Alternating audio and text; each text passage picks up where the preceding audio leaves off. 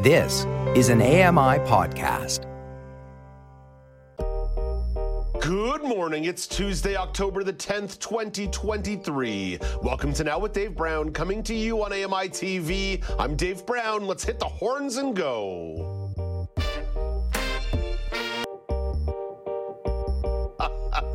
The Horns have decided that they want to continue their long weekend fun. That's all good. I can still tell you what's coming up on the show today.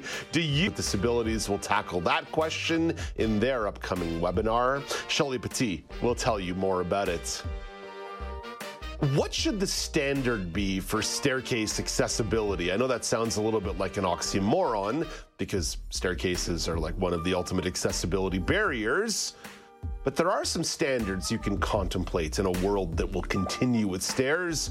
Community reporter Anna Kim describes her preferences. And the show wraps up with another edition of the weekly news quiz. Elysia Yardley, Amanda Shekarchi, and Alex Smyth will battle it out for the title. But the show begins with the top story of the day, and it's the conflict in Israel. Israel continues its response to the Hamas terrorist attack.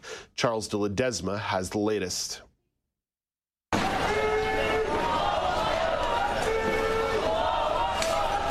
Gaza's Jabalia refugee camp was left in ruins after Israeli airstrikes decimated the area on October 9. Footage showing locals searching for survivors amongst the rubble of destroyed buildings. Israel says it takes pains to avoid civilian casualties as it targets Hamas militant sites, but its military has also bombed multi-storey family homes in crowded residential neighbourhoods. Palestinians say there's no real escape in Gaza, which has been under a suffocating 16-year blockade imposed by Israel and Egypt. I'm Charles de Ledesma. Reporter Andrew Dumbert has more on the story. After destroying hundreds of buildings, Israel has sealed Gaza off from food, fuel, and other supplies. Life has become literally unbearable. Jason Shawa, a Palestinian living in Gaza, says they have nowhere to go. It is totally walled off by Israel. In Israel, long lines are forming at grocery stores amid concern about shortages and people living in fear as Hamas continues to hit Israeli cities and civilian areas.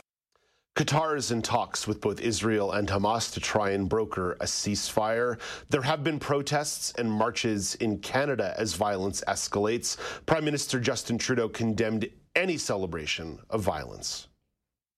The glorification of death and violence and terror has no place anywhere, including and especially here in Canada. And so did opposition leader Pierre Poilievre. Hamas does not speak for the Palestinian people. It does not speak for Muslims, and it surely does not speak for Canadians. And that is why I unreservedly condemn any and all who took part in the disgusting celebrations that we have seen on our streets. There's no easy way to pivot off this story. I'll simply say I'm leaving it here because this is a story of human suffering, and I will give you updates on the story as is relevant, but I'm not going to be giving you the daily blow-by-blow of conflict in Gaza and Israel and the West Bank and the Arab-Israeli conflict. I could start talking to you right now for the remainder of this 2 hours and barely scratch the surface of the complex geopolitical history that exists in that region. There are entire university courses dedicated to singular decades or singular years of that conflict. There's no perspective that I can offer you on any given day that will be helpful to the dialogue and discussion. So I will be giving you relevant geopolitical updates on that story, but I will not be giving you the daily blow by blow. I wanted to put that caveat out there for you.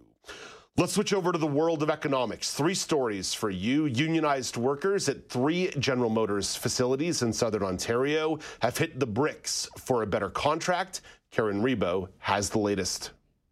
Unifor says the decision to launch its strike at midnight Eastern Time was not taken lightly. Its update to members from Unifor National President Lana Payne read that after working throughout the Thanksgiving weekend and into the final hours before the deadline, General Motors made it clear that it would not agree to meet the conditions of the pattern agreement the union reached last month with Ford on pensions, income supports for retired workers, and meaningful steps to transition temporary part-time workers into permanent full-time jobs. GM has posted on social media it remains at the bargaining table and is committed to keep working with Unifor to reach a deal that is fair and flexible. Karen Rebo, The Canadian Press, Toronto. And south of the border, U.S. Federal Reserve officials are dropping some breadcrumbs about interest rate decisions. Ed Donahue explains. Philip Jefferson, vice chair of the Fed's board, and the president of the Federal Reserve Bank of Dallas, Lori Logan, both suggested in speeches interest rates may be left unchanged in 3 weeks at the next meeting. A surge in long-term interest rates has made borrowing more expensive and could help cool inflation without any more action by the Fed. The goal has been to get inflation down to the Fed's 2% target. Since March of last year, the benchmark short-term rate has gone up 11 times. Also, last week, Mary Daly, president of the San Francisco Fed, said if longer-term interest rates remain high, the need to take further action is diminished. Ed Donahue, Washington. And more broadly speaking, the International Monetary Fund has released some data about the global economy. Charles de Ledesma takes a closer look. The IMF says it expects global growth to slow to 2.9% in 2024 from an expected 3% this year. The new forecast is down a notch from the 3% it predicted back in July. The declaration comes at a time when the world has yet to fully mend from a devastating but short-lived COVID-19 recession in 2020.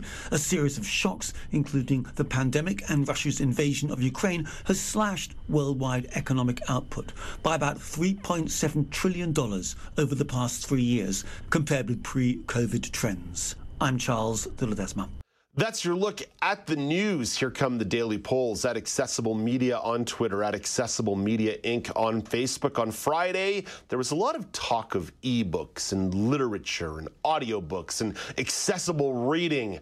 So I asked you, what's your preferred format to read a book? 45% of you said audiobook, 15% of you said e-reader, 40% of you said hardcover or paperback, and 0% of you said other, which kind of makes some sense because I think I covered most of the formats in those options. There were some Facebook responses here. Leona writes in, audiobooks. I used to read hardcover books. Holding the book, feeling the pages, and reading the story was a guaranteed to let my imagination roam. Audiobooks do the same for me now.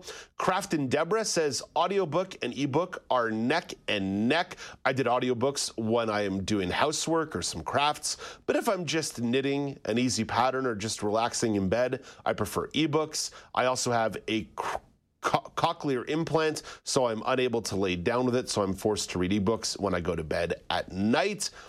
Today's daily poll coming from a trend on social media, because today is World Mental Health Day.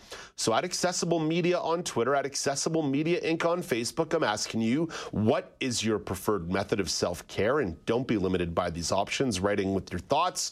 There's sleep, there's exercise, there's creativity, and there's food. One caveat that I want to put out here before I throw the ball over to Amanda Shekarchi and Alex Smyth is that when you're talking about mental health, self-care is a Band-Aid.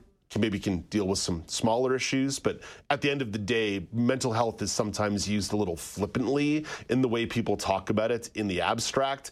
When there are real mental health needs and real mental health crises, oftentimes there is no substitute for therapy. So don't be dismissive or fooled by me asking about self-care methods today. I'm well aware that access to therapy and more therapists being available are what's going to deal with the ongoing mental health crisis that is existing for a lot of people in this country and in this world.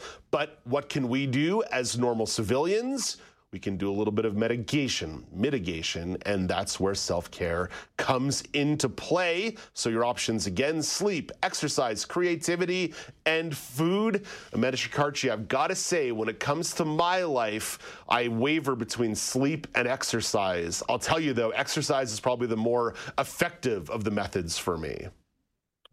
Honestly, Dave, I'm the same way. Those were the top two that came to mind as well, because there have been some nights where I'd literally text my friends at around 10 p.m. being like, sorry to cut this short, but I need to get to bed. I'm exhausted today. But I've also been trying to make a habit of working out as much as I can. Like I have a treadmill at home, so I do a home workout and an ab workout, and I also try to go to the gym. I am a pretty mean kickboxer, so don't want to mess with me when it comes to boxing. Okay, duly noted, duly noted. Next time Amanda comes to the office, don't mess around and find out. Alex Smyth, what about you?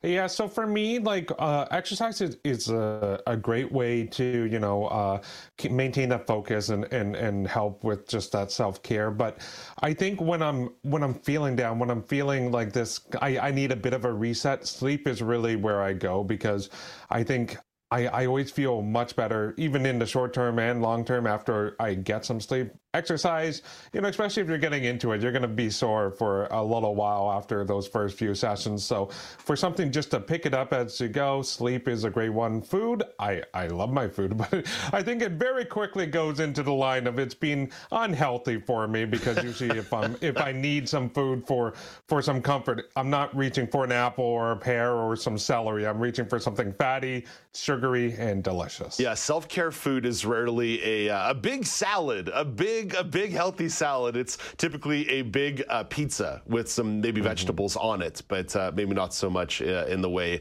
that you would hope. Yes, I think sleep and exercise are probably going to be the two that really, really hop out here. Although there's already been some comments on social media, on the Facebook post at Accessible Media Inc., where folks are indicating that creativity is a good one for them. And Alex, that was something that Ann Kamosi brought to the table last week when talking about climate anxiety, saying you need to find ways to be creative and lean into it. So it is interesting to see people already chiming in the social space talking about creativity.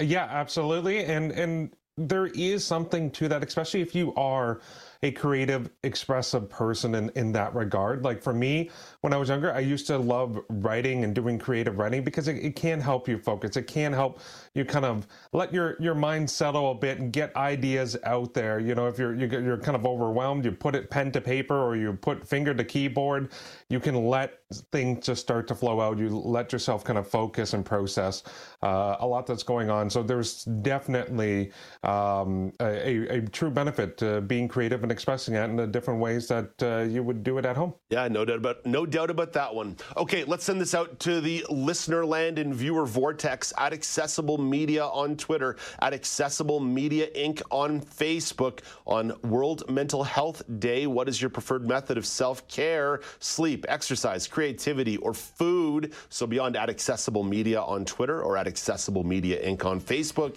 You can also chime in via the email line, feedback@ami.ca, feedback@ami.ca, or pick up the phone and give the show a call, 1-866-509-4545, 1-866-509-4545. Coming up after the break, do you have the right tools for the job? The New Brunswick Coalition of Persons with Disabilities will tackle this question at an upcoming webinar. Shelley Petit will tell you more about it. This is Now with Dave Brown on AMI TV.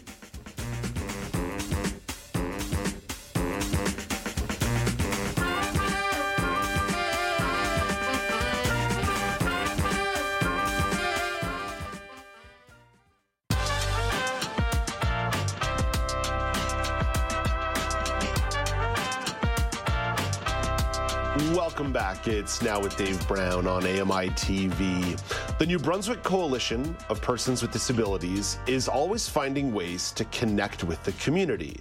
They are hosting a webinar called The Right Tool for the Job. The event happens on Sunday, and it's hosted by yours truly, in case you don't get enough of me, Monday to Friday.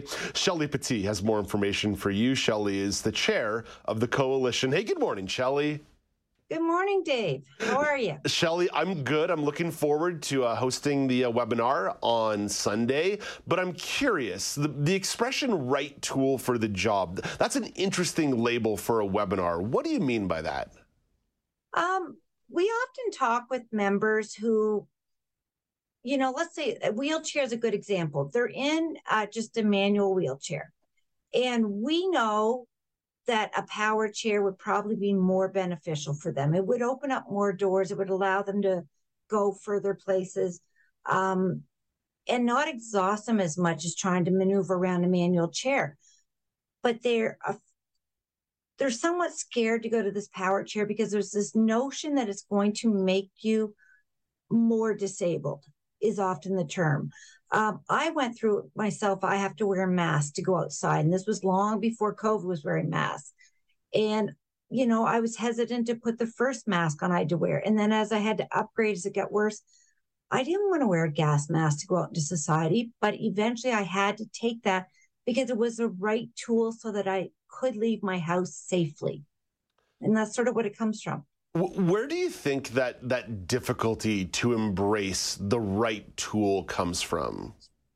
It's a psychological thing. We've talked with some professionals at Stan Cassidy, which is one of the rehab centers here that works with persons with disabilities, as well as Neil Squire. And that's why we have Dr. Rebecca Mills, who is a neuropsychologist who's going to be there to address that psychology behind it. The fear maybe of going to the next level, because instead of seeing it as opening doors, we see it as closing doors. And part of that, I think, in New Brunswick is the lack of accessibility. So if you do have to upgrade to a power chair, transit could be more of an issue for you. But yet so many other doors open up. So it's that balancing act. How do you figure out when it's time to move to the next level of equipment? And what is the next level of equipment? Because we find social development is not really out there saying, oh, you should be trying this or you should be getting this. And they're expecting us to come at them with this equipment. So we're going to arm our members with that information so they know what is available for them out there. What is the positive outcome, right? So there's obviously a positive outcome to this, the right tool for the job. What are those positive differences when someone is willing to put some of that psychology or that psychological hurdle behind them or beside them or move it out of the way? What is the positive outcome? I think, well, first of all, it allows them to self-advocate for themselves. And that's so important. When you have that information and you can self-advocate for yourself a little bit better, that's huge, because you feel like you've done what you need to do for yourself. And it's a hard thing to do sometimes. And people fear self-advocating against these departments because they kind of hold our life in their hands some days, right? Mm-hmm. A great piece of a tool that we see as a tool is accessible housing. There is such a lack of accessible housing. We have so many members that have been put into housing that is not even close to accessible. And if this helps them learn how to advocate for either the tools they need to continue to live in the unit that they're in that's not accessible enough, or to a better unit, that then keeps you from being exhausted just trying to get around your house, so that you can either go out and spend time with friends or work. There's those two things. We need to get out of the house more often, but if just trying to get from your bed to the kitchen exhausts you, that's not a good day. So, Shelley, you mentioned that there's going to be an opportunity here to arm people with some information about tools or equipment they may find useful. Yes. So what are you planning to spotlight at the seminar? And by the way, I can't imagine that's a particularly easy task, because there are probably a bazillion tools that people would find useful. Right. Exactly. Yeah. So this time around, we have certain guests. So we have the host with the most, Mr. Dave Brown, because we felt it was very important to have a host who lives in our world, right? Having someone who doesn't live in our world, then we're not doing that Nothing About Us Without Us. We have Dr. Rebecca Mills, who's a clinical psychologist, neuropsychologist, I guess, who works at Stan Cassidy Center. We have Stefan Morin, who is the regional clinical education manager from Per Mobile. So he's going to be showing us a lot of the new equipment coming off the line. We have Phil Briscala, who's going to be there to talk to us from Accessibility Standards Canada and talk to us about some of the new standards coming down the line that's going to make life better for us. We have Alain Desile, who is an occupational therapist at Neil Squire, who again can talk to us about some of the tools and equipment out there that we're not aware of. And Mark Pentland, who is a member of the Premier's Council here in New Brunswick, the Premier's Council on Disabilities, and he's a communication engagement coordinator who will help set us up to, so many people don't even know a lot of where you should go. So if you need mobility equipment, you have to start with at Ability New Brunswick, or if it's for, a mental health piece, you go to this group. And so just to sort of straighten all that out and set up these lines of communication so people know where to turn. Because I myself at 48 was just handed a piece of paper, and it doesn't help you very much. Well, it sounds like it's going to be a pretty busy afternoon here. I don't know how you're going to cram that all into a couple of hours, Shelley. But obviously New Brunswick is in the name of your organization. But who's welcome to attend this? Everybody, because there are some things that might be a little more specific to New Brunswick, like the Premier's Council regulations. But everything that they're doing there, we keep saying our best practices that we've learned from other provinces, right? So this could be for people with disabilities. This could be for their family, for allies. We're hoping we're going to see social workers there. We've invited many of them. People who are planning to run for election in New Brunswick, which could happen any day now, because we are the single largest demographic and they need to start paying way more attention to us. This is for anybody and anywhere in Canada, the States, North America, the world, because many of our barriers are the same regardless of where you live. And the more we share, the more armed we become with these right tools. So whether we're arming someone elsewhere or someone sends us information afterwards, it's all good. And then we want to follow this up in this, middle winter, late spring, and look at some specific areas like autism and mental health, and do some more focused, detailed sessions on very specific issues so that we can arm everybody with what they need. NBCPD.org to learn more. NBCPD.org to learn more. The right tool for the job. The webinar takes place this Sunday, October the 15th on Zoom. So nice and easy for folks to get registered and remote into that one no matter where they may be. Shelley, thank you for this. Thank you for the primer and the preview. I look forward to talking to you a little bit later in the week and then talking to you some more on Sunday. Thank you so much for agreeing to host this. We think this is a really important session for every Canadian to take part in. That's Shelley Petit, the chair of the New Brunswick Coalition of Persons with Disabilities. The Right Tool for the Job seminar takes place Sunday, October the 15th on Zoom. And that website, one more time, NBCPD.org, NBCPD.org. Coming up after the break, attention all fishing enthusiasts. It's fall fishing season. So what kind of species should you be fishing for? Lawrence Gunther will give you some handy tips or some hooky tips. This is Now with Dave Brown on AMI TV.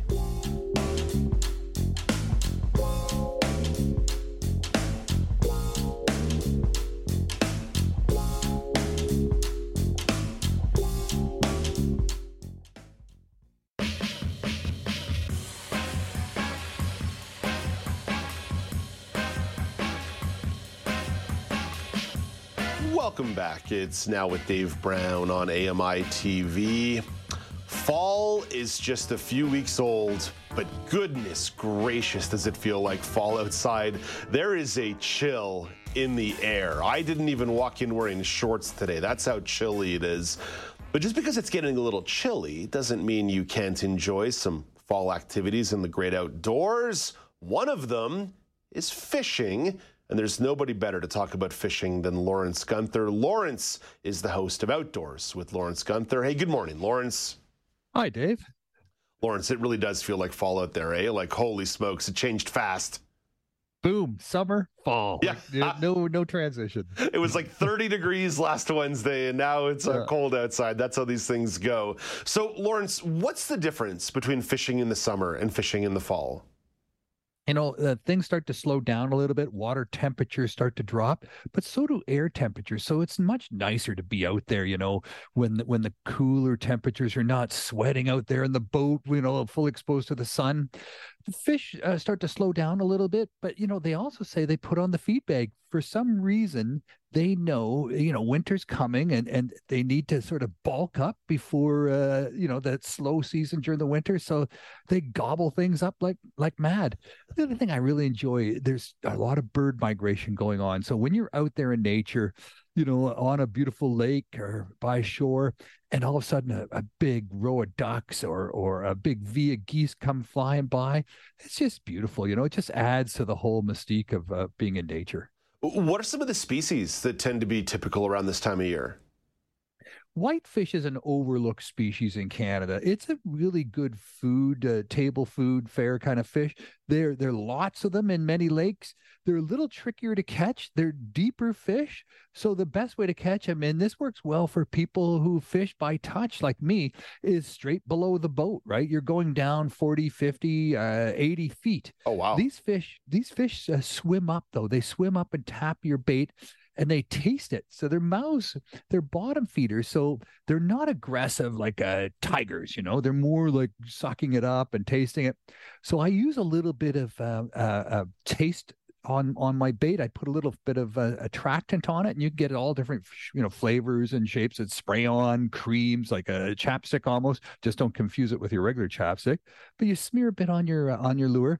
They'll take a little tap at it. They'll taste it, and they'll come back and bite it again a little more aggressively the next time. So they're not hard to catch, but they're so much fun, and they can get up to 5-6 pounds. The other one, Dave, the fall fish that everyone really loves. Of course, there's Pacific salmon on the West Coast, but they're having a little bit of trouble. So it's hit and miss on whether you should actually fish for them, and you got to really pay attention on that one. But muskie is a big one, right? Muskie on the Ottawa River, the St. Lawrence River, the St. Clair River, the St. John River on the East Coast. The muskie, Dave, get up to 5 feet long. They're maybe 60, 70 pounds. Oh my gosh. These are the lions of the fresh water, right? They take lures as long as your forearm, and absolutely explosive, maniacal, crazy fun out there. Well, that's got to be a battle to get a 60, 70-foot fish onto the boat if you're actually going to catch the thing. Oh, yeah. You're using a 9-foot fishing rod. You're using 100-pound test fishing line. You're using hooks that are, 6-aught, 7-aught size hooks. These hooks are as big as your finger curled over. The nets, Dave, I could curl up in the net, no problem. Just curl up for a little nap. Have your own little hammock there right on the boat. Exactly. Lawrence, what about spaces? You mentioned, for example, the whitefish is more of a lake. You're going to go to the middle of the lake to catch that. You mentioned the muskie might be a little bit more of a river-oriented spot. What are sort of the prime places for fall fishing? Well, the Canadian Shield Lakes are amazing, right? So, we're lucky in Ontario. You can go north, and they're beautiful lakes in the fall, especially with all the colors and everything happening, and just the smells, and it's just, you feel, you taste, you hear nature. It's just gorgeous. The rivers can be good as well. Like all the rivers along Lake Ontario, they're all teeming with salmon, and they'll soon be teeming with steelhead as the temperature continues to drop.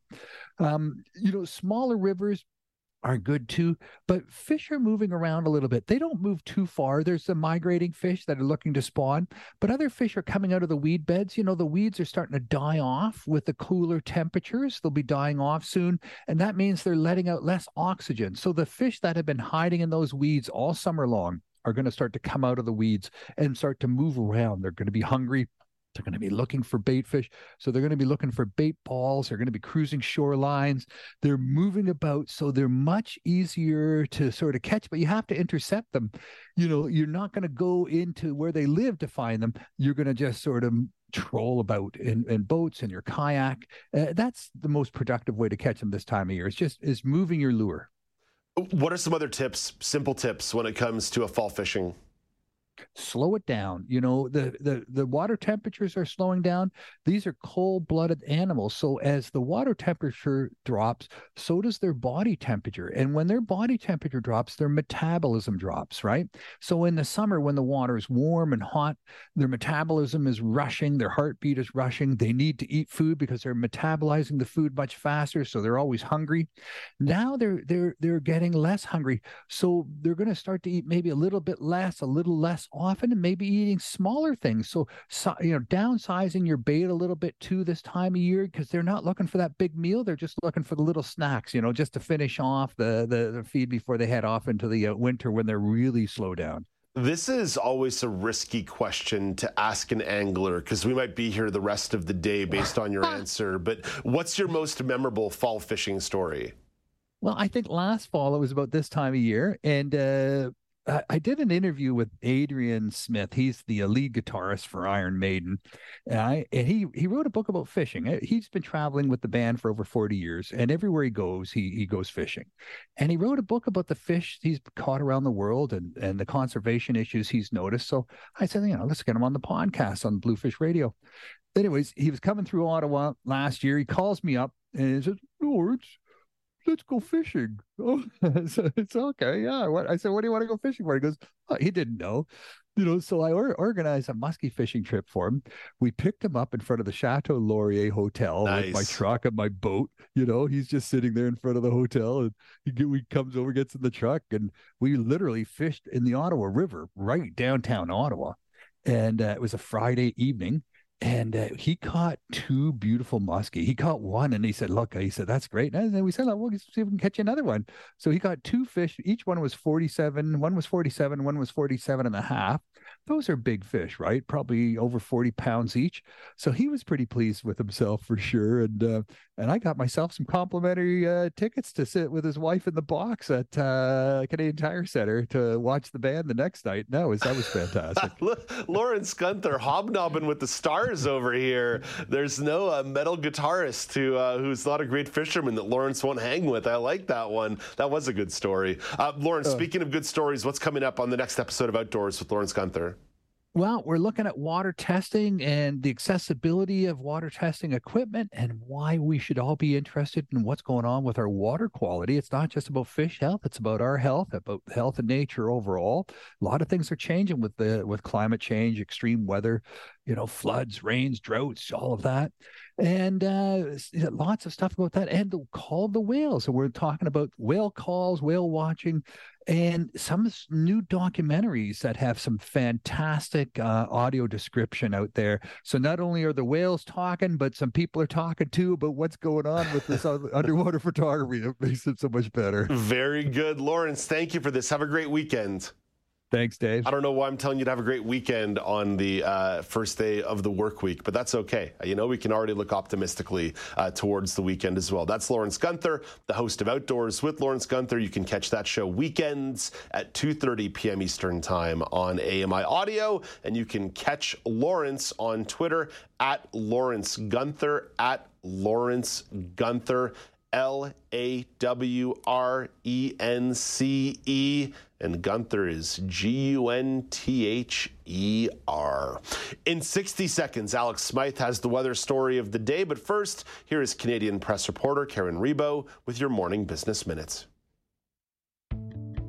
Canada's main stock index gained more than 0.5% before the Thanksgiving long holiday weekend. Toronto's TSX index gained 108 points on Friday to close at 19,246. New York markets were back in action yesterday, with the Dow Jones average adding 197 points and the Nasdaq gaining 52. In Tokyo this morning, the Nikkei index surged 751 points, or 2.4%, and our dollar is trading overseas this morning at 73.6 cents U.S.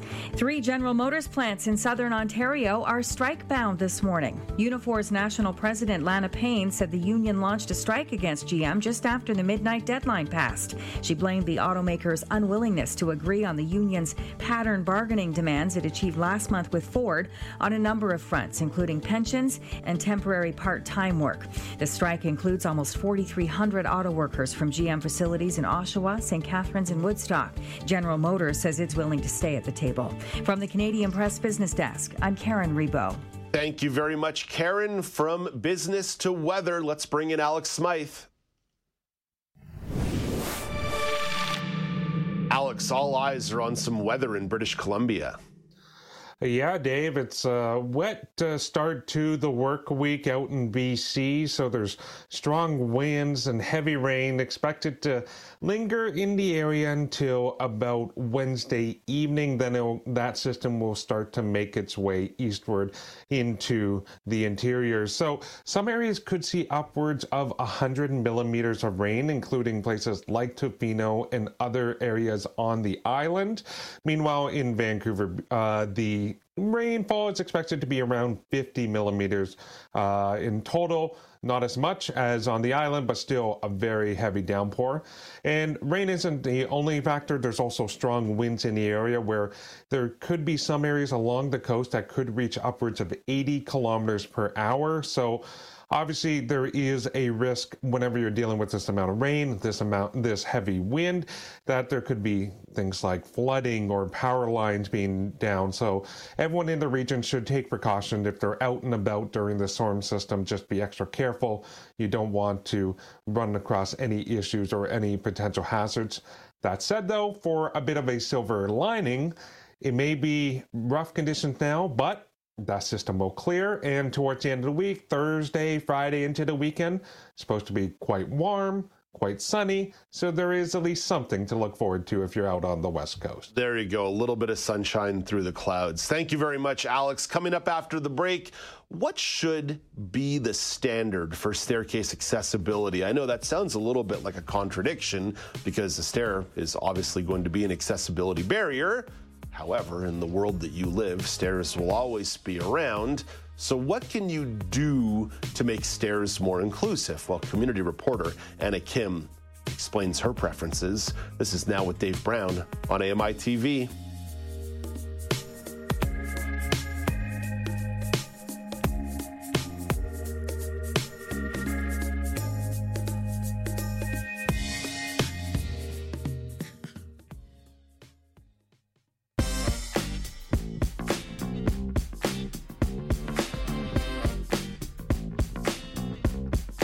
Welcome back. It's Now with Dave Brown on AMI TV. Stairs are a big problem when it comes to accessibility. You could argue they're the most basic obstacle when it comes to making a space more accessible. Stairs will never be fully phased out as the world becomes more inclusive, but stairs themselves could be designed better. Alberta community reporter Anna Kim has some beef with stairs. Hey, good morning, Anna. Good morning. Anna, I also have some beef with stairs, but what have you been dealing with when it comes to staircases and stairwells? I have been dealing with so many things, my goodness. It started as a child when we had a stair in our house, and it was just one step from the living room to the dining room. No. Oh my goodness, I would trip down that thing at least once a day. At least. And it was something as simple as, with no depth perception and the flooring being exactly the same, there was no indicator for me to understand where exactly the stair was. And, you know, as a little 4-year-old child, you don't quite understand spatial awareness. And especially as a blind 4-year-old child, it doesn't quite register that there could be a stair there like there was, 5 minutes ago. And then it kind of, as I've gotten older, has increased to being much more aware of, stairs on sidewalks, concrete stairs specifically, I despise with all my soul, and wooden stairs like on decks, because the slats are exactly the same and they're all the same color, same tone, same width. It just looks like it's a continuation of the deck, and it doesn't look like there's a stair there. So I've had my fair share of bumps and bruises from falling off those.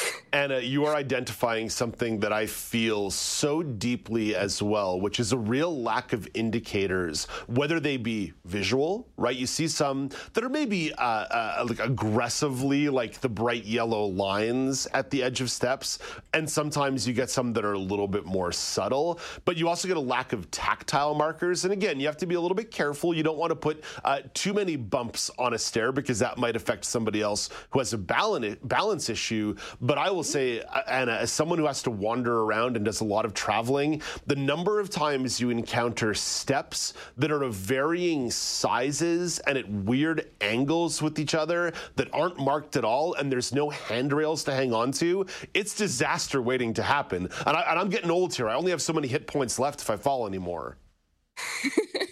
Luckily, me being a young, agile teenager, I still got a couple more, falls that I can take. But I 100% agree. That whole mismatched stair thing, it just drives me nuts. And it sometimes gets to the point where, I take my foot and I kind of kick on the stair before I lift my foot up to make sure that, I will not, or I'll be able to lift my foot high enough so that I won't trip, or especially walking down those types of stairs and with no handrail, it poses a major problem. Yeah, I may have gobbled up a little bit of your information there, but when it comes to features to make standards a little bit more inclusive to stairs, what are some of your preferences?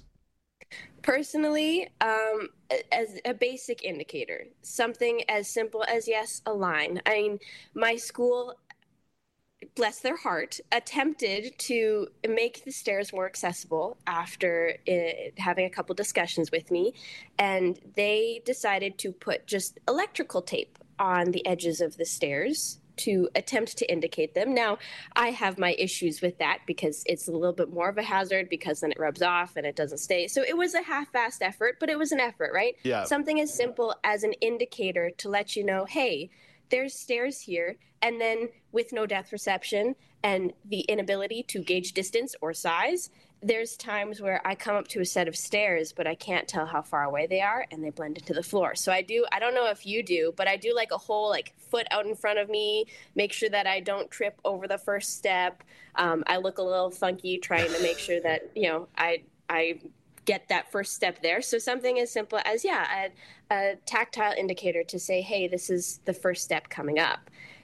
Oh, it's Anna, not, I am Mr. Experiment with my feet very, very slowly on any stair that I encounter. I generally walk at a decent pace, but as soon as you throw any kind of stair into the mix, this guy is just Mr. Tentative, looking like a ballet dancer tapping my toe one step below me.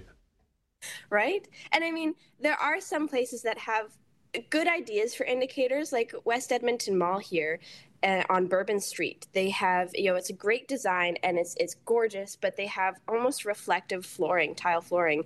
And the stairs that they have lights underneath them. And you want to talk about whole ballerina situation? That is me going up to those stairs. And I have a horrible mentality of, I wasn't able to do this next time, but maybe something changed. Oh, no. And so each time I try and try those stairs to say, maybe I can do it this time. But with the reflective flooring, now this is only at West Ed that I find, but with the reflective flooring and then with the lights underneath, it makes it look like there's extra steps. Yes. So that's a type of indication that I can't deal with. I'm like, oh my goodness. There's a big difference between contrast and overkill. And I think what you're describing there is overkill. You've made the contrast too complex that it ends up becoming uniformed. Exactly. And I mean, it's a design thing. They do have a ramp there for accessibility, which I appreciate. I just like to think that I'm Superwoman and can achieve it, even though I didn't last time.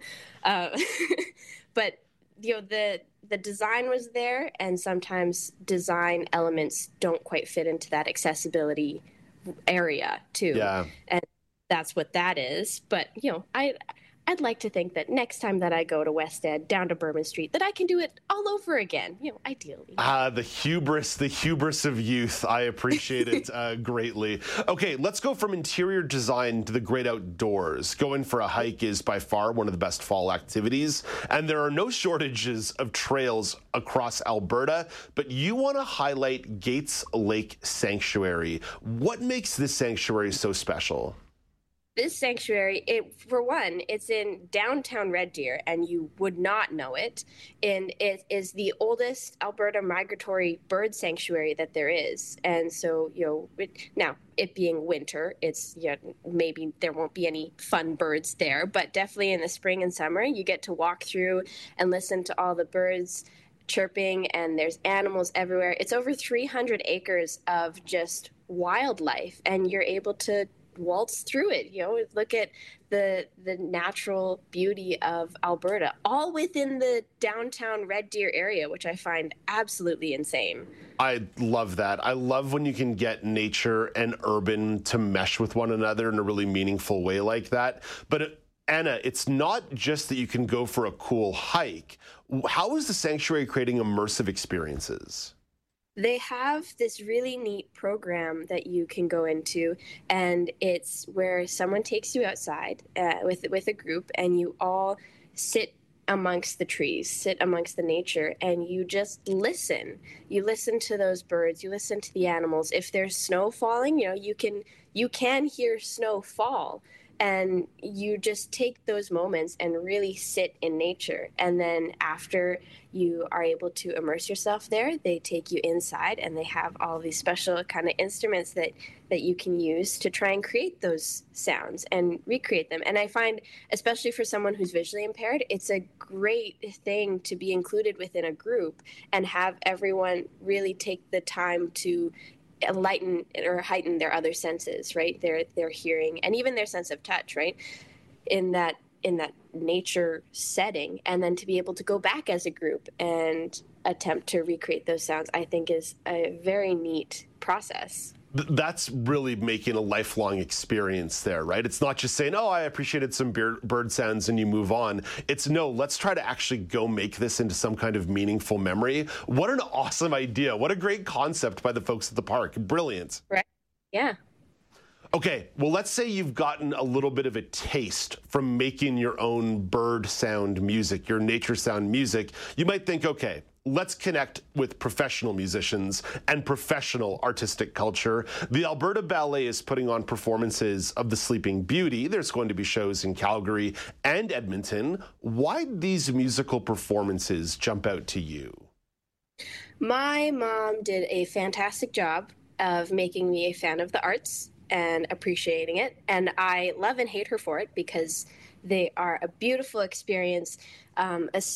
My first experience with ballet was in the Nutcracker, and we just happened to be in the very back of the Jubilee Auditorium, to the point where, you could lean back and touch both walls. And so with that being my first experience, I was able to see, very pretty, bright, dancing blobs. And they were nice looking dots, but I was able to really immerse myself in that music. And that's why I love the ballet, because it's not necessarily only a visual thing. It is very much a auditory. You listen to the music has drama and attitude.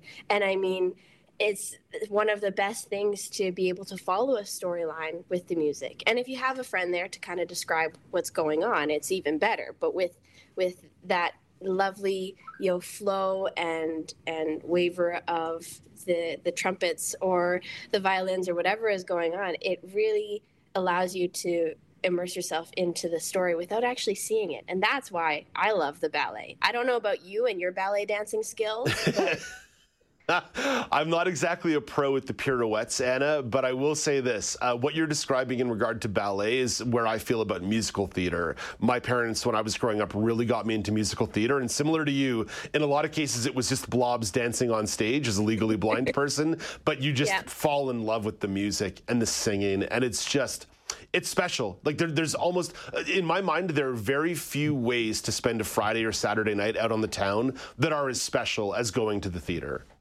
I agree, 100%. So what are the need-to-know details about the performances? Because there's shows in Calgary and Edmonton. There are. So it's put on by the Alberta Jubilee, so the Jubilee Centre in Calgary, and then the one in Edmonton. Calgary is Thursday, October 26th, or Saturday, sorry. There's Thursday to Saturday. October 26th to 28th, and it starts at 7:30 p.m. And then Edmonton's is on Saturday, November 2nd, and then to the 4th, also starting at 7:30 p.m. You can contact the actual Jubilee Centre to talk about accessibility and what can be done there through their website. I was able to contact them a little bit, and we're in discussions about what can happen in regards to accessibility. I mean, going to the theater, as much as I love the music and everything, dark theaters, not fun. They also have stairs, not really well indicated. Stairs are everywhere. You can't get away from them. I like how you closed the loop on that one. And Anna, a lot of contact information is going to go up on our website, our blog after the show, ami.ca/now, ami.ca/now. So Anna, in the meantime, I wish you well in your endeavors to connect with stairs, nature, and culture, and talk to you again in a couple of weeks. Talk to you later. That's Anna Kim, community reporter based in Wetaskiwin, Alberta. And again, the blog post with more of that contact information about the park in Red Deer or the ballet performances in Calgary or Edmonton will go up on the blog after the show, ami.ca/now, ami.ca/now. In 1 minute, Amanda Shekarchi will have the entertainment report. But first, the smartwatch marketplace is getting pretty crowded. So where does Fitbit fit? Mike Dubusky explores that question in Tech Trends. Android authorities C. Scott Brown says Fitbit's Sense and Versa watches used to be competitive with other Android smartwatches. They had apps, they had app stores. The app store was very limited, but they existed. You could connect to Wi-Fi. There were a lot of things about them that were very much in the smartwatch realm. That is until Google acquired the company a few years ago. Right after Google bought them, the watches that came out from Fitbit afterwards have been completely demoted, and they were basically just glorified fitness trackers with all the smartwatch features basically removed. Brown says the company's smartwatch technology has started showing up in Google's own wearable efforts like the new Pixel Watch 2, which means what we're going to see from Fitbit going forward is a much more laser-focused product portfolio that's just on fitness trackers and other health-related things. With Tech Trends, I'm Mike Dubusky, ABC News. Thank you very much, Mike. Amanda Shekarchi, there's a whole bunch of content dropping on Netflix. Thanks, Dave. Yes, October is a very exciting month for Netflix. So here are the shows to look out for and movies as well. So there is The Conference, which is a horror film about a team building conference where participants are executed one by one.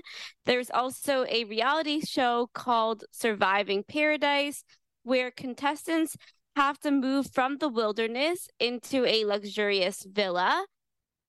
Beckham is a 4-part documentary series about David Beckham's life as a soccer player.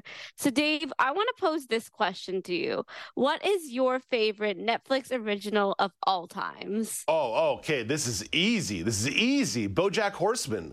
BoJack Horseman was one of the most brilliant animated series that I've ever seen in my life that on World Mental Health Day explored a lot of concepts of addiction and mental health and happiness in a way that was so complex but so digestible that I don't think anyone will ever do as good a job as BoJack Horseman did in exploring that subject matter while still making me laugh extremely frequently. So I think BoJack Horseman is far and away the absolute best series that Netflix has done, but they've done some really good other stuff in the animated space, Amanda. I'm a huge fan of Big Mouth and Human Resources, shows that explore sort of love and relationships and puberty through the eyes of both teenagers and hormones. I just think it's like incredibly done. It's quite crass, but I enjoy crass humor, so that works for me. In terms of some of their more serious stuff, I mean, I really liked the first couple seasons of House of Cards, but I think we're not allowed to talk about how much we liked that show anymore, so maybe we'll leave that one to the side as well. But Amanda, what about you? What are your favorite Netflix originals? All right, I will have to say Stranger Things. So that's a good one. even if you're not into horror, I feel like it's a worth watch because I feel like they dive into the story with, the 80s theme, the characters, but also the relationships and friendships that you see in this show really is what caused me to press play and the way on this show, and the soundtrack, of course. I cannot forget to give a shout out to the incredible classic songs on the soundtrack. Yeah, they did not mess around with music on that show, that's for sure. That was a huge part of its success. And there were songs like Running Up That Hill that had massive resurgences thanks to Stranger Things. I agree, for sure. And also they had a Material Girl in season 3, which was really the scene it was paired with was very iconic too. So very, very great soundtrack.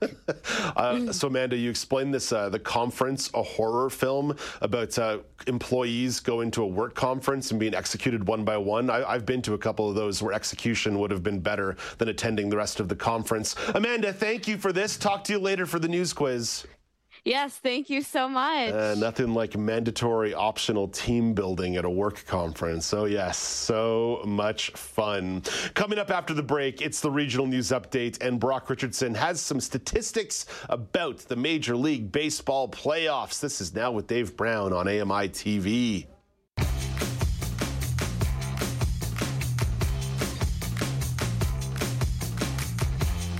Welcome back. It's Now with Dave Brown on AMI TV. I'm Dave Brown. It's Tuesday, October the 10th, 2023. Coming up in the second hour of the show, there are endless amounts of reality dating shows out there. Why are they so popular? Laura Bain has some theories on this. And it's another edition of the weekly news quiz. Elysia Yardley, Amanda Shekarchi, and Alex Smyth go head to head to head for the crown. But the hour begins with the regional news update. Beginning in British Columbia, a movie set got the attention of Vancouver area police over the weekend. Emily Javeski has the story. RCMP say they were called to an underground parking lot Saturday evening and discovered the men there were part of an action film that was shooting without permits. Police say the film crew were given a warning and educated about city protocols around filming in public spaces. They add the North Vancouver RCMP takes reports involving firearms very seriously. Emily Javeski, The Canadian Press. And over to the prairies. A historical agricultural building is being modernized in Brandon, Manitoba. Brandon Fresh Farms is set to invest $30 million, converting the Mackenzie Seeds building into a controlled environment farm.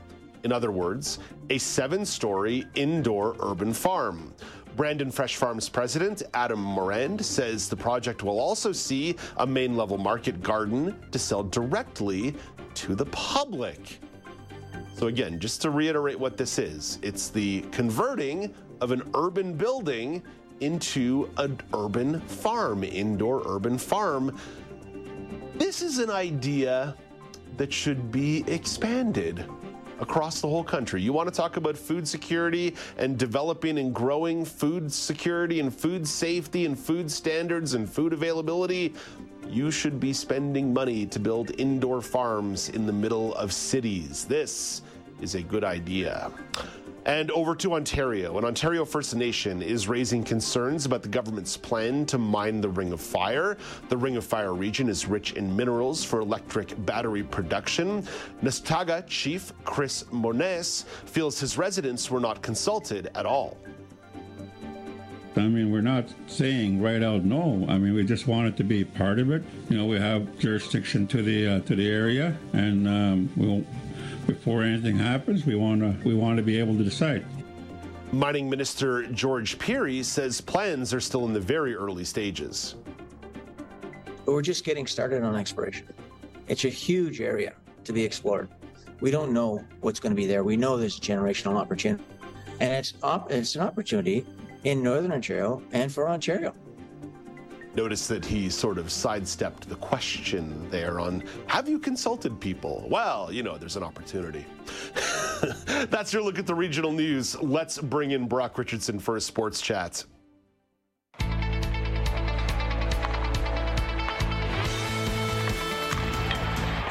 Brock, starting in the world of parasport, the U25 Women's Wheelchair Basketball Championship is in the books for Canada. It is, and it's always a good opportunity for us to talk sports, Dave. So, I mean, here we go. And Canada lost in the quarterfinals against China. The final score was 38-26, thus meaning they dropped into the 5 through 8 part of the placing tournament. They then defeated Thailand 54-35, which means that they played for the 5 versus 6 game. And then in the 5 versus 6 game, they were defeated by Germany 53-33, which was a bit of a tough loss. And I want to shout out Puisan Lai, who really had an outstanding tournament. She led her team in scoring, rebounds, all the above. And she really had a great tournament. She's part of the national team, and so this was a good opportunity for her to mentor and leadership some young athletes up and coming. So even though not a great result for Canada being 6th, still, all in all, an okay event. Yeah, well, it's in the books, and like you said, there's an opportunity for growth and development, and sometimes when you're talking about U25 tournaments or like U18 tournaments, you're not necessarily always thinking about gold or silver or bronze. You're thinking about who are the future stars to join the national team. So it's maybe less about results, although all sports is about results, but sometimes it is about development. Yeah, exactly. And just to give you a rundown of Puisan Lai's points, she had 85 points, 25 assists, 52 rebounds, and 8 steals. So this is a pretty good line when you consider she played 8 games for her country over the week or so of the event. So really good stats. Yeah. Brock, let's switch from parasport to the Major League Baseball playoffs. There are 4 series that continue to be underway. What's your observation here after a couple days of the divisional round? Because I would argue there are some very surprising results in terms of underdogs holding series leads. Yeah, there are, and it's an interesting one. For me, the one I sticks out to me is Baltimore. This is kind of where I saw Baltimore. Wait, Brock, where are they? They are down 2-0 in their series against the Texas Rangers. And I have to honestly say, I didn't necessarily expect them to be this far down, but this is the young team that we kind of all sort of was like, they're doing so well and they're having a great time, but here they are kind of faltering at this moment. So for me, that's the surprise.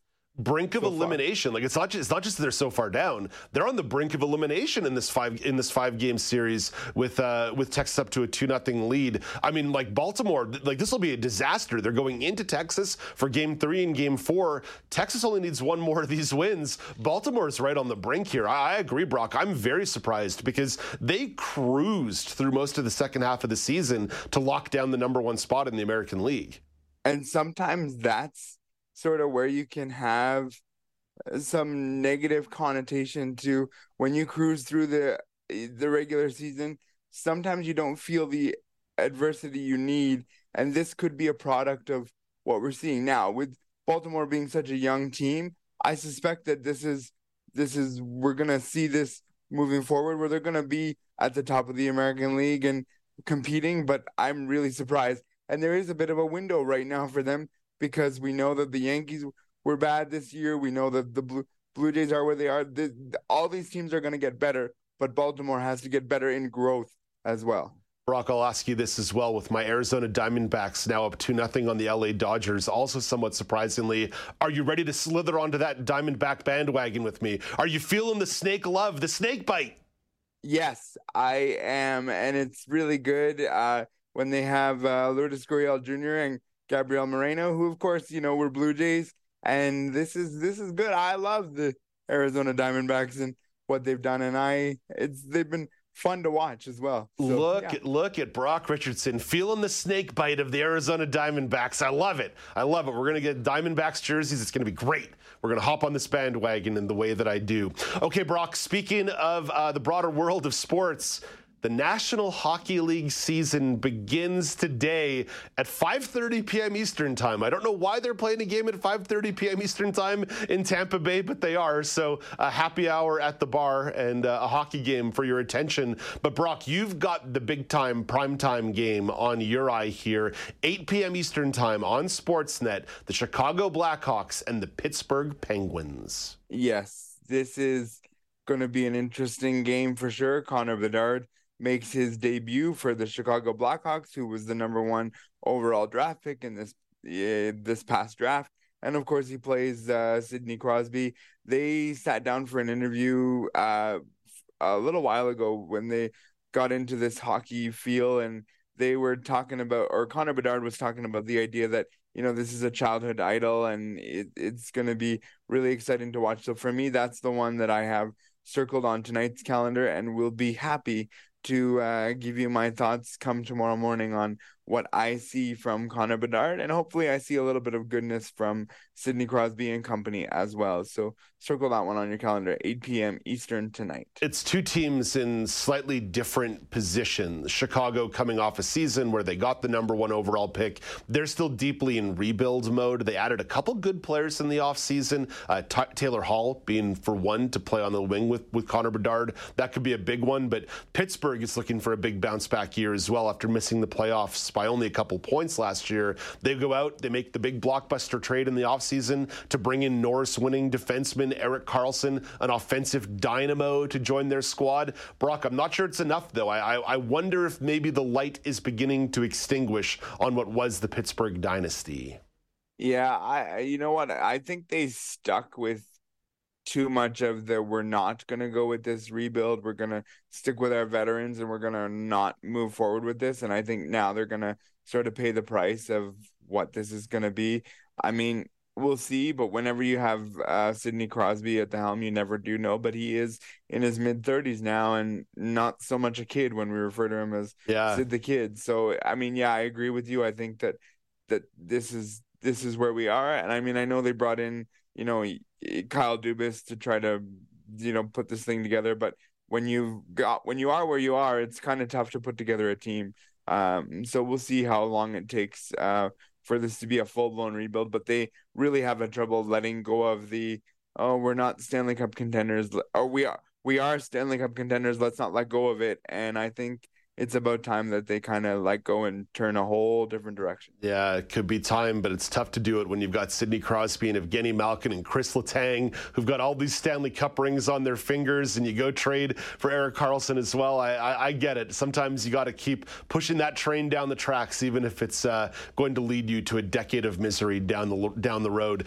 Brock, thank you for this. Enjoy the hockey, enjoy the baseball, enjoy everything going on in the sports world. I'll talk to you tomorrow.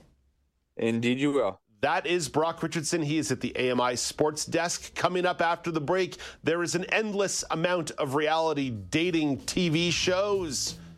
Why are they so popular? Laura Bain has some theories on this. This is Now with Dave Brown on AMI TV.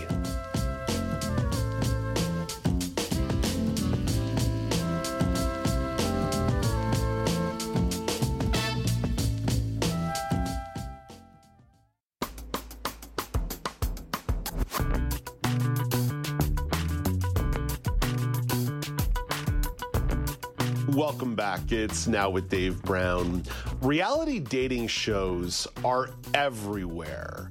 You might think of The Bachelor or The Golden Bachelor or The Bachelorette. That's ABC's offerings. Or then there's Love is Blind, which is super, super duper popular on Netflix.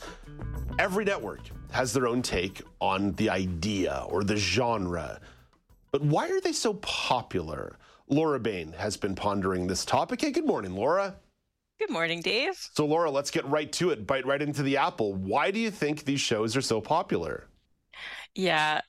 Well, you know, this topic was on my mind. You mentioned Love is Blind, and the latest season of that just came out on Netflix. And I have to admit, I'm someone who kind of burns through these shows pretty much as soon as they're released. So I also wanted to see a little bit about what the experts are saying about why they're popular, because I know I'm not the only one. But if you've ever seen these shows, you know, they combine drama, competition, and arguably real life. So that's a very enticing combination. But the drama also isn't contained to the episodes, which is really interesting. So because these are featuring real people and many of them want to be famous, there's also ways that we can engage with these, stars or contestants outside of the platform, so on social media.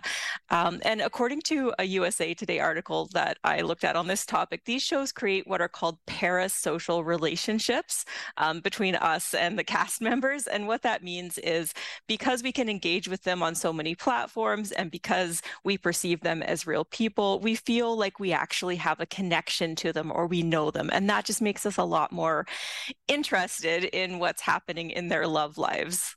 I know I've been guilty of that. Like after a season ends, looking up a contestant on their Instagram or reading celebrity news, which obviously isn't something I would do if it was just a traditional fictional show that I was watching. What you're talking about there is what really makes a subculture, but makes it a popular subculture. And it's the second screen experience, right? That you're not simply doing the action of taking in content, you're responding back out to the content. It's actually making you do something. That's fascinating because I would also put something like the subculture that I love, which is sports, into the mix. You're playing fantasy sports, you're gambling, you're doing hot takes on Twitter. There's something about the content that you're consuming that's actually making you reach out and do more than just watch or listen. Yeah, that's so true. And I even saw that there's a Love is Blind game on Netflix. I don't know. I haven't delved into those like interactive games you can play, but I think that's just kind of, exactly what you're speaking to there. They're trying to engage people in multiple ways. Laura, you mentioned that when a new season drops, or I think Love is Blind sort of drops it in like little partial seasons or like blocks of episodes. You go in and you voraciously consume. Why? Yeah. I'm just thinking that's part of it, where they only give you a little bit. And if you've ever watched these shows, you know that they always end on a cliffhanger, which pretty much means you have to watch the next episode. I don't really know why I tune in, which is what I think a lot of viewers would say. It's not like something I'm proud of. I definitely am someone who likes heartwarming TV, feel good, kind of happy endings. And so I definitely like that aspect of it. I tend to watch TV to kind of, escape the difficulties of the world. But experts have said that people also watch these shows for schadenfreude or, pleasure in other people's suffering. I don't know if I want to take it that far and say that that's an element of it, but I would say maybe like an interest in the drama or, when there's characters that are kind of portrayed edited as villains in the show, you kind of want to see them get their comeuppance as well. The car crash of reality TV is definitely a part of the reason why folks tune in. And you just can't have good TV without villains. If it's all good guys, then nobody's a good guy. If it's all good girls, then nobody's a good girl. You have to have these folks who stir the pot, so to speak. Laura, what do you think the impact in the real world is of these shows? You mentioned that people might be a little bit more engaged or having some schadenfreude or doing some stuff on social. What do you think the impact is in the real dating world of shows like this? Yeah, I definitely think that there is a real impact, and experts say that a lot of people watch these shows because they're anxious about their own dating lives, and maybe they see them as both entertaining and educational, which is really scary because these shows don't make good relationship models at all. These shows are highly edited, right? Which means that they're not showing the kind of 90% of a healthy relationship, which is just pretty boring and healthy conflict resolution. So I really liked this quote, which was from a recent article in the Canadian Journal of Family and Youth. It says, "These shows compromise our ability to understand that love without a steady environment, i.e. reality, is just passion and emotion that fade." And so I feel like what happens a lot of times on this show is that passion gets, or infatuation gets conflated with love. And I think, unfortunately, that's being reflected a lot in our dating culture these days, especially with, online dating apps where your next match is just one swipe away, right? Yeah. It gamifies dating. It gamifies love. It turns love into a competition rather than an actual merging and melding of two people together to build support in a healthy relationship. That's sort of, as I read between the lines there, that would be my interpretation of it. Laura, you are starting to see newer and different iterations of dating shows. How can showrunners make space to continue to give underrepresented communities a platform in these shows? Mm-hmm.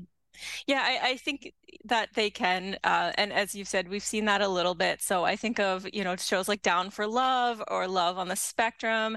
And I personally just thought those were really well done. I thought they managed to actually educate and to normalize Down syndrome and autism respectfully, but they didn't kind of veer into inspiration porn, which would have been my fear with that.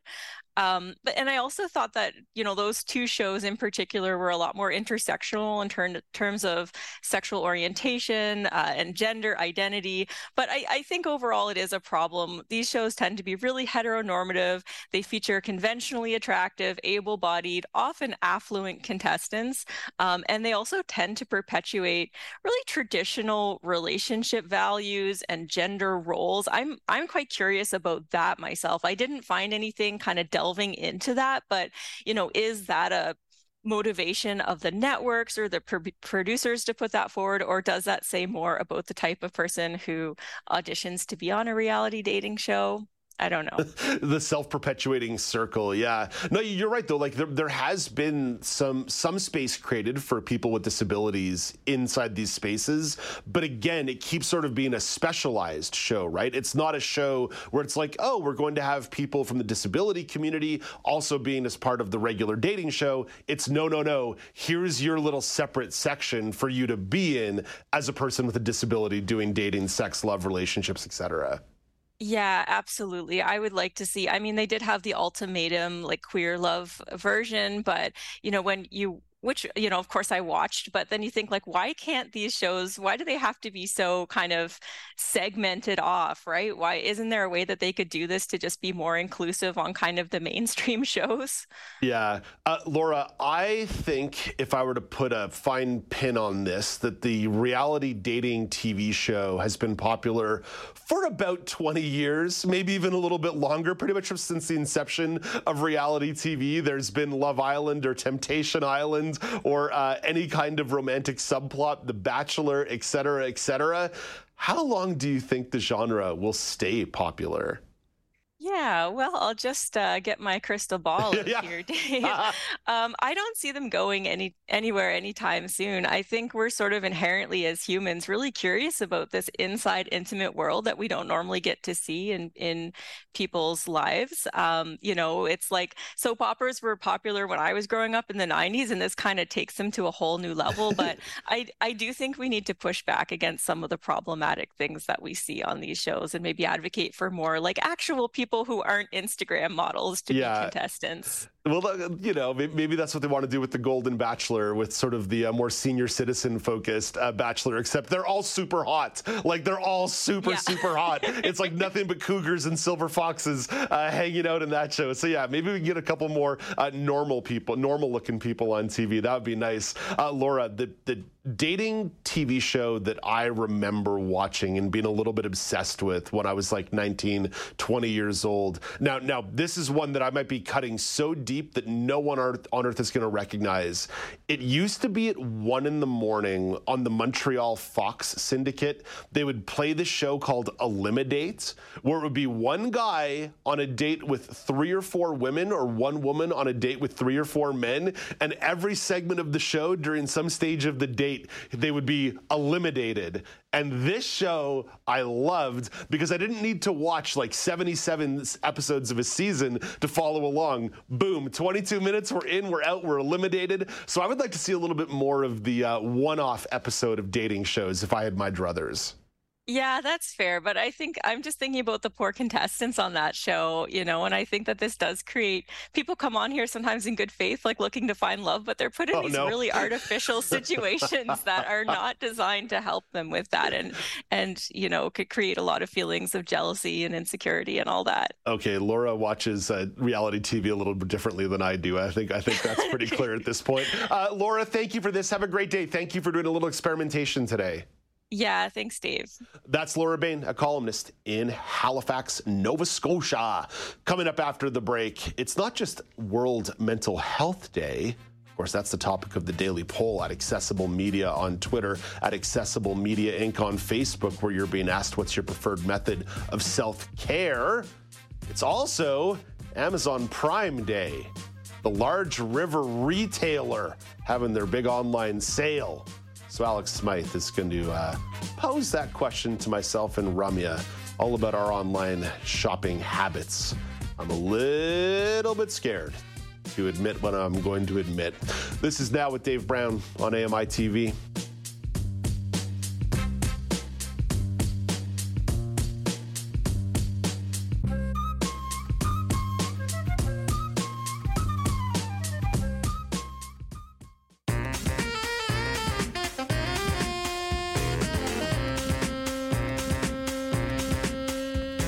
Welcome back. It's Now with Dave Brown on AMI TV. Alex Smyth, it's a big day for the large river retailer in the world of online shopping. Yeah, that's right, Dave. There is a new big sale through Amazon. They're starting today and into tomorrow. And obviously, Thanksgiving's over, so the only thing left to focus on now is all the holiday season shopping. Needless to say, Daria Albinger has the scoop on Amazon's new sale event. First, there were Prime Days, Amazon's midsummer shopping extravaganza. Now, Amazon is kicking off Prime Big Deal Days today as a way to get a jump start on your holiday shopping. The rules are pretty much the same. If you see something, put it in your cart and wait for alerts to get the best deals. This time, you'll also find markdowns on more big-ticket items like Peloton bikes and Casper mattresses. Prime Big Deal Days runs through Wednesday. Daria Albinger, ABC News. Yeah, so this event is promoting, as you heard in the report, big discounts on capitalism, the bigger items. Yeah, exactly. Capitalism. It's promoting capitalism. More money.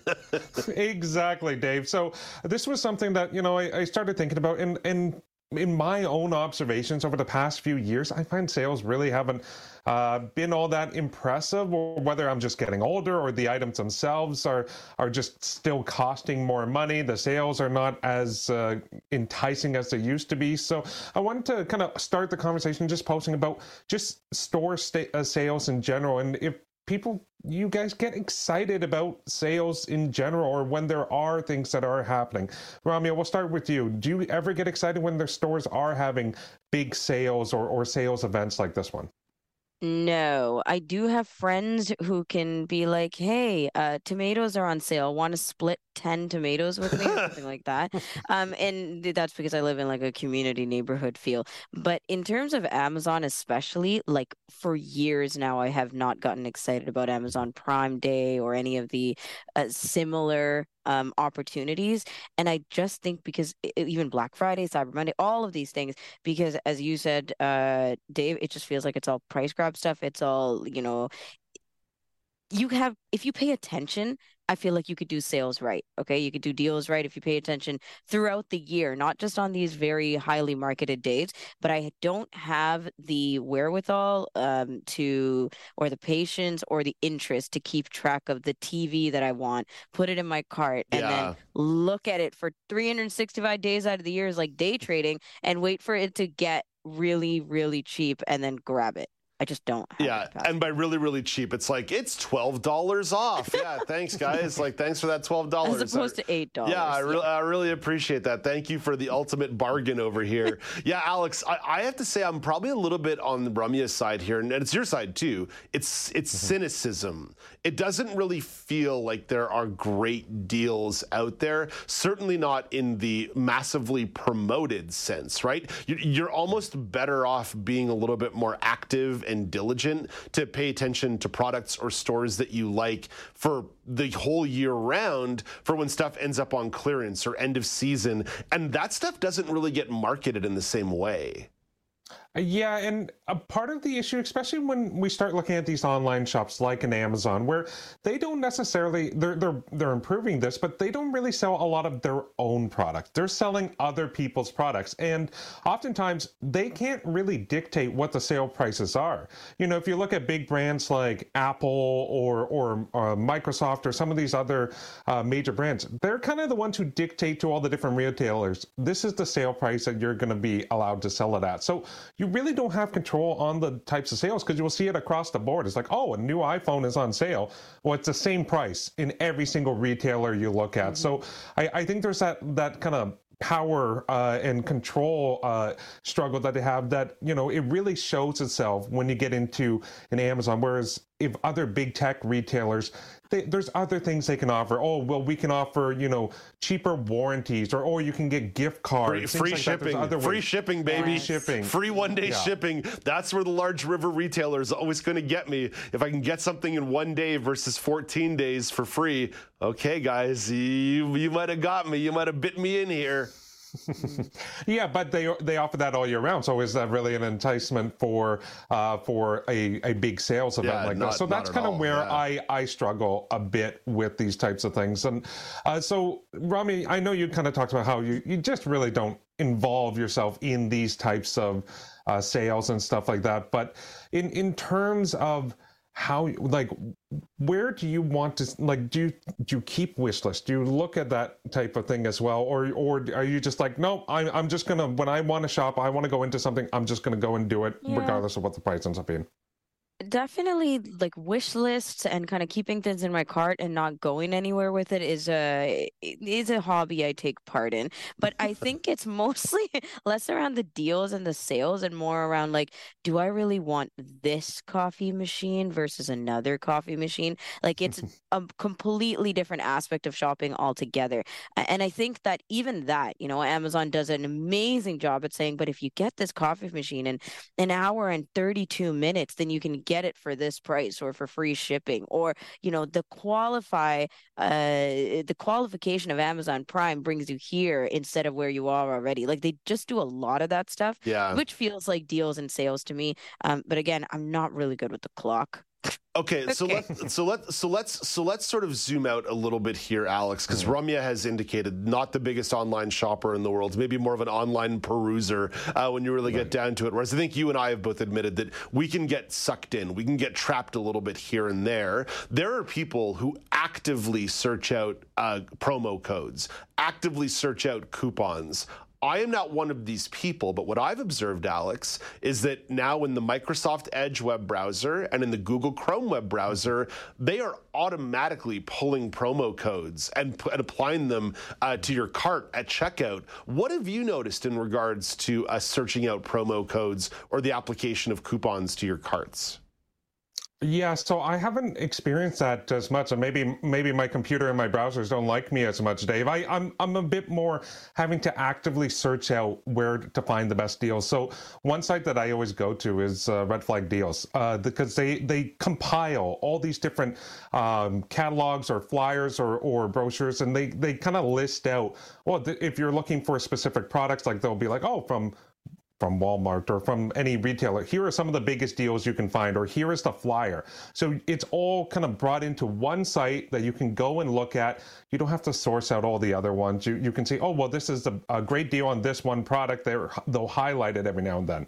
So that's really how I used to find those best deals. I wish my browser started adding more of those coupons. Maybe there's a setting or two I need to add on, or maybe an extension to help get me there, because, hey, I would find that valuable. I guess I'm missing out of a few dollars where you're ahead of me there on that day. There are people who dedicate their entire lives to squeezing every penny out of their online shopping experience, and whether it be the extensions for the coupons or the Groupons or the promo codes, or whether it be the extensions like Honey or Rakuten that actually offer you cash back for any purchase you make on the browser, it's it's a world that confuses and confounds me. Maybe that's a worthwhile external guest for us to book on Now with Dave Brown, for someone to walk us through how these online systems work in regards to truly finding the online shopping deals. Forget this personal finance conversation that we're having about stock markets and investment approaches. How do I spend money better? Forget investing my money better. How do I spend my money better? Alex, thank you for this. Don't go too far. You're coming back for the news quiz in about 5 minutes here. But before, Ramya, you go, you are the co-host of Kelly and Ramya, which hits the airwaves at 2 p.m. Eastern Time on AMI TV. What's coming up on the show today? We have Nutrition with Julia Caranchis, and today's topic is hot cereal. Are you a fan of hot cereal, Dave? Like, would that be like instant oatmeal?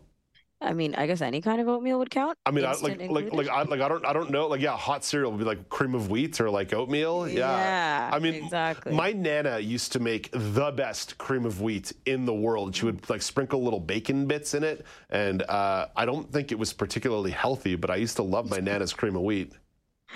That's good, because the other kind of commentary I've heard around cream of wheat is it is way too healthy. Bill Shackleton is averse to cream of wheat. You should have a convo with him. It's really funny. Also, Kim Hovey, our community reporter in Yukon, is joining us to tell us actually about a Western Canada road trip that she recently took place with their mom. Yeah.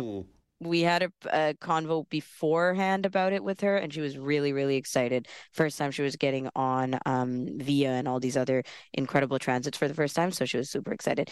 Also, parenting with Lucia Belafonte, and that's a conversation we're having about ableism and parenting. So a lot of the internalized ableism and biases that you bring to the table, and when you have a child with a disability, how you can kind of become more self-aware of that stuff. Ramya, remember when getting on a train felt like a fun novelty, and it was something that you didn't have to do like multiple times a year just to go see your friends? Before business trips became a thing? Trips, yeah.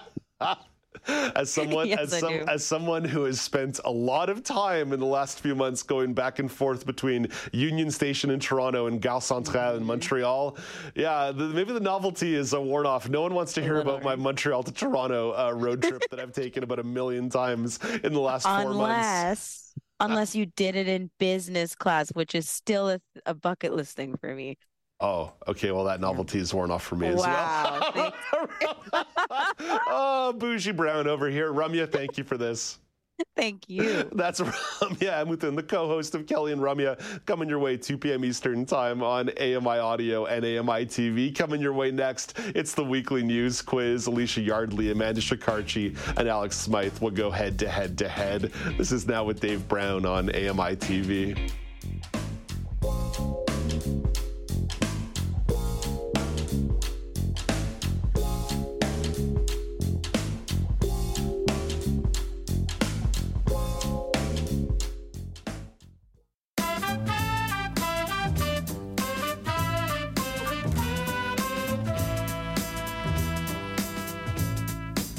Welcome back. It's Now with Dave Brown on AMI TV. The Tuesday edition of the show always wraps up with the weekly news quiz.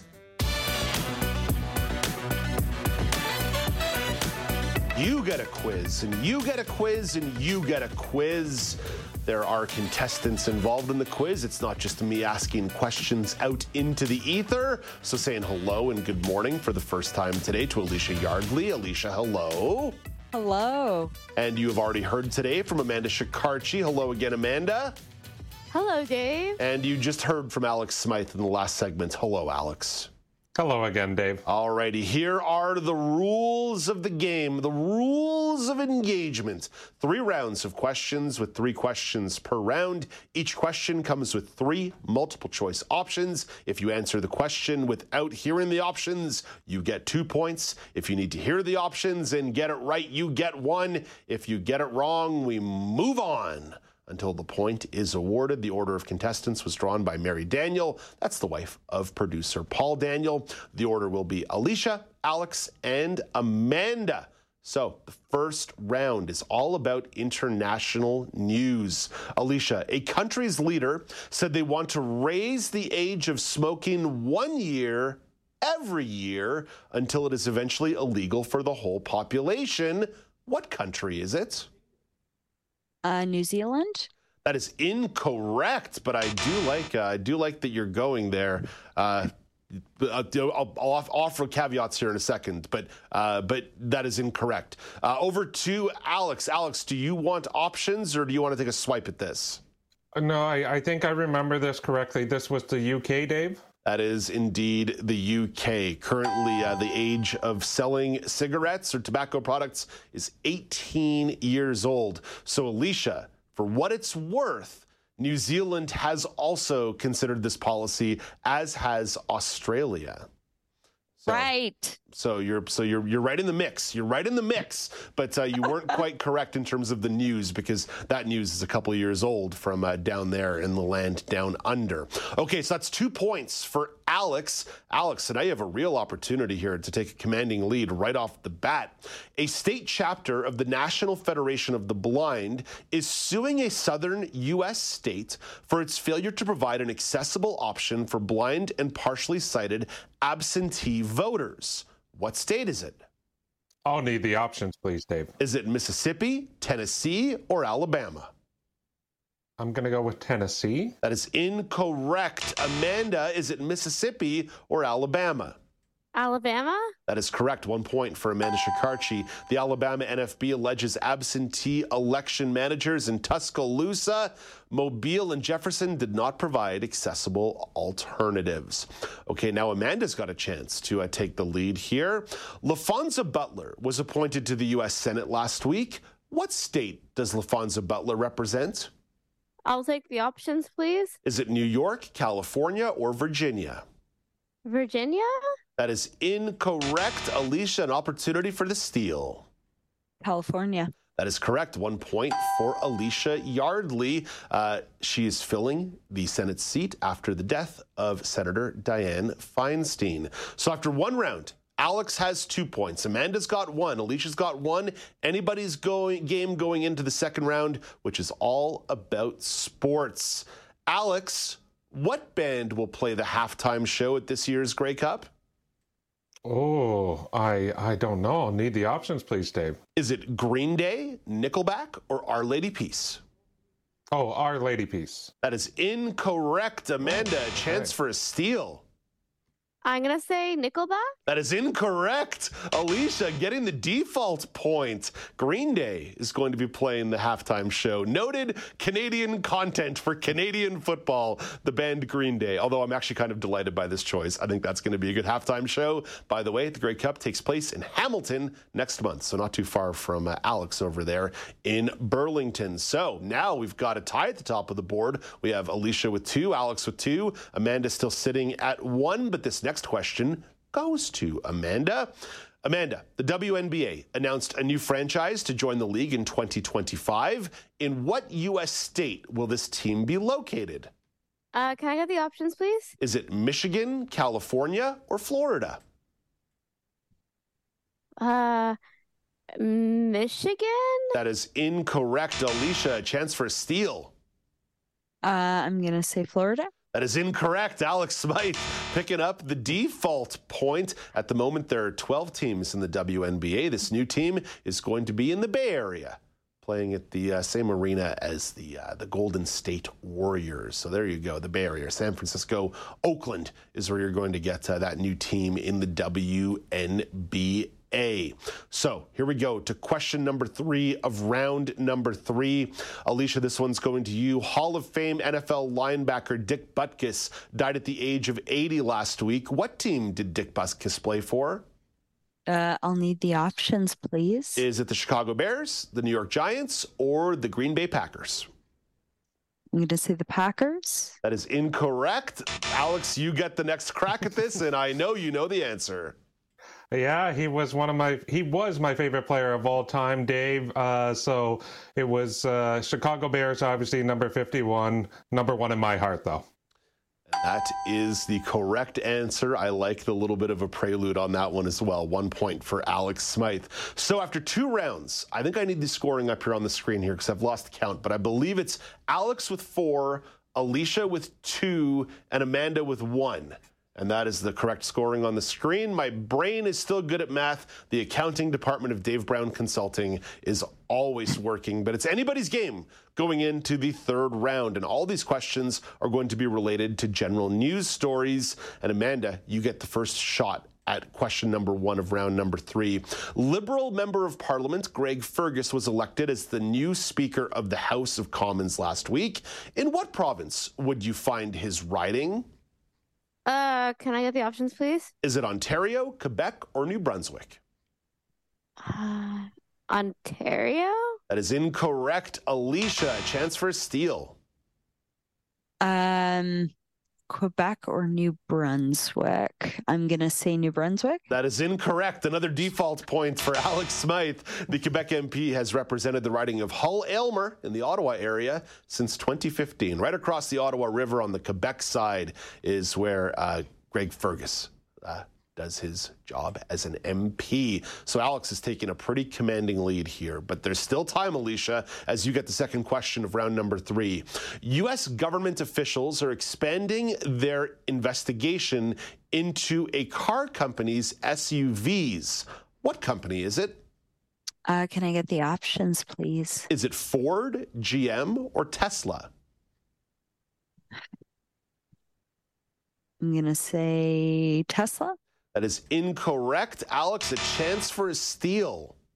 I'm going to go with GM. That is incorrect. The default point for Amanda. The federal investigation is focusing on the company's 2021 and 2022 SUVs. There have been complaints of vehicles' engines failing unexpectedly under normal driving conditions. That is not good. When your car doesn't car, it ceases to be a car.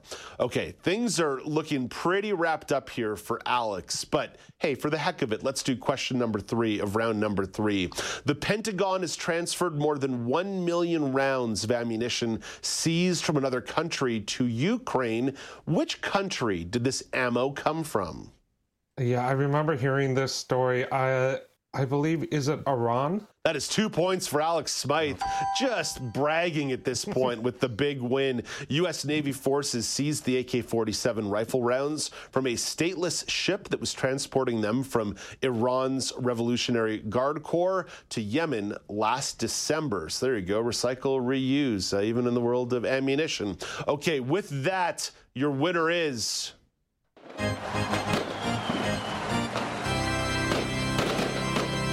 Alex Smyth. That was just a dominant victory on your end. Dave, there are a couple of default points there. I need to admit to Elysia, I thought the exact same answer to some of the ones that she didn't get that ended up falling to me by default. But I mean, when I get a Dick Butkus Chicago Bear question, I just count myself fortunate. That's really what I'm thankful for. So that's an easy win for me. When one of those trickles down to you, when your particular areas of interest tend to trickle down to you, there are some advantages there. Amanda, I'm sorry that you did not pick up the win, but you did hear Alex talking about Amazon Prime Big Deal Day or whatever nonsense they're calling it right now. To me, it's just another Prime Day. What are your habits when it comes to online shopping? It depends. Like, if I see something I like, then I'll go for it. But I'm not like one of those people who will like actively every day be like, yo, what's on the Amazon sphere, and like, you know, adding items to my cart. It's more of a as needed type thing. Yeah, not just going for a general peruse, a paddle down the giant river retailer just for the heck of it, right? Right, exactly, Dave. Elysia, what about you on one of these nonsense capitalism days that Amazon has created out of thin air? What are your general online shopping habits? You strike me as someone who's good at restraint. That's hilarious. Okay. It's funny. Like I'm going to Cancun next week, and so I'm like buying a ton of stuff on Amazon. And I've started even buying clothes on Amazon. So and then if I don't like them, I could just return them. So it's not an addiction, but I'm just like, yeah, I am not good with restraint. The one thing they've figured out with Amazon is just that, right? That if you don't like something, it's really easy to send it back. Sometimes, Elysia, they don't even ask for it back. They're like, you know what? It's going to cost us more just to ship it back to us. You just hang on to it or throw it out. I know, which is awesome. It's like I got a freebie. I got a freebie, even if I don't like it or it doesn't work. It doesn't matter. I just hang on to that one. Elysia, there's only about a minute left on the clock here, but what's in Cancun? What's going on? I'm going to be staying at a Club Med for a week. So, come on. Yeah, I'm looking forward to that. Right in the middle of hurricane season. Yeah, right. So let's hope. Right in the middle of hurricane season. I was also going to say, it seems like it's a little early in the weather turning cold to seek out the warm weather vacation. You know, like it's only been a couple days of a little bit of chilly conditions here, Elysia. Mexico seems like a little bit of an overkill here this early in the year. I know, but you know what? For the price, it was like it's either now or I don't go. So it's like, yeah. Speaking of restraints, sometimes that's going to be its own kind of call of the wild to bring you in. Well, I could go down to this all-inclusive resort for $1,000. Okay, well, you know what? Why not? Let's make a day of it. Hey, Elysia, I'm sorry that the news quiz didn't quite go your way, but thank you for your ongoing participation. Oh, anytime. And next time I will claim victory. There you go. Come back with a 10 and claim some victory. And Amanda, thank you as well. Always appreciate your input all across the show. Talk to you tomorrow morning. Thank you. Yes, talk to you tomorrow. And Alex Smyth, good luck getting those Grey Cup tickets so you can go see Green Day in a couple weeks. Yeah, exactly, Dave. Hey, you know, Alex Smyth ain't no American idiot. We are Canadian idiots up here in our own special way. That's all the time there is for the show today. Don't worry, things kick off again tomorrow morning at 9 a.m. Eastern Time. There's going to be a conversation about accessible voting. What can be done to make the voting experience more inclusive? Marco Pasqua and Elizabeth Moeller will have thoughts on that topic. Things kick off 9 a.m. Eastern Time. Until then, I'm Dave Brown reminding you to play safe, play fair, but don't forget to have some fun.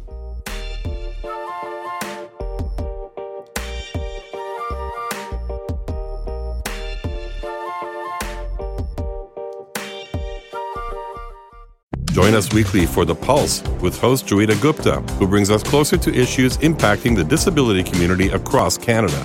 Watch The Pulse on YouTube or listen wherever you download your AMI podcasts.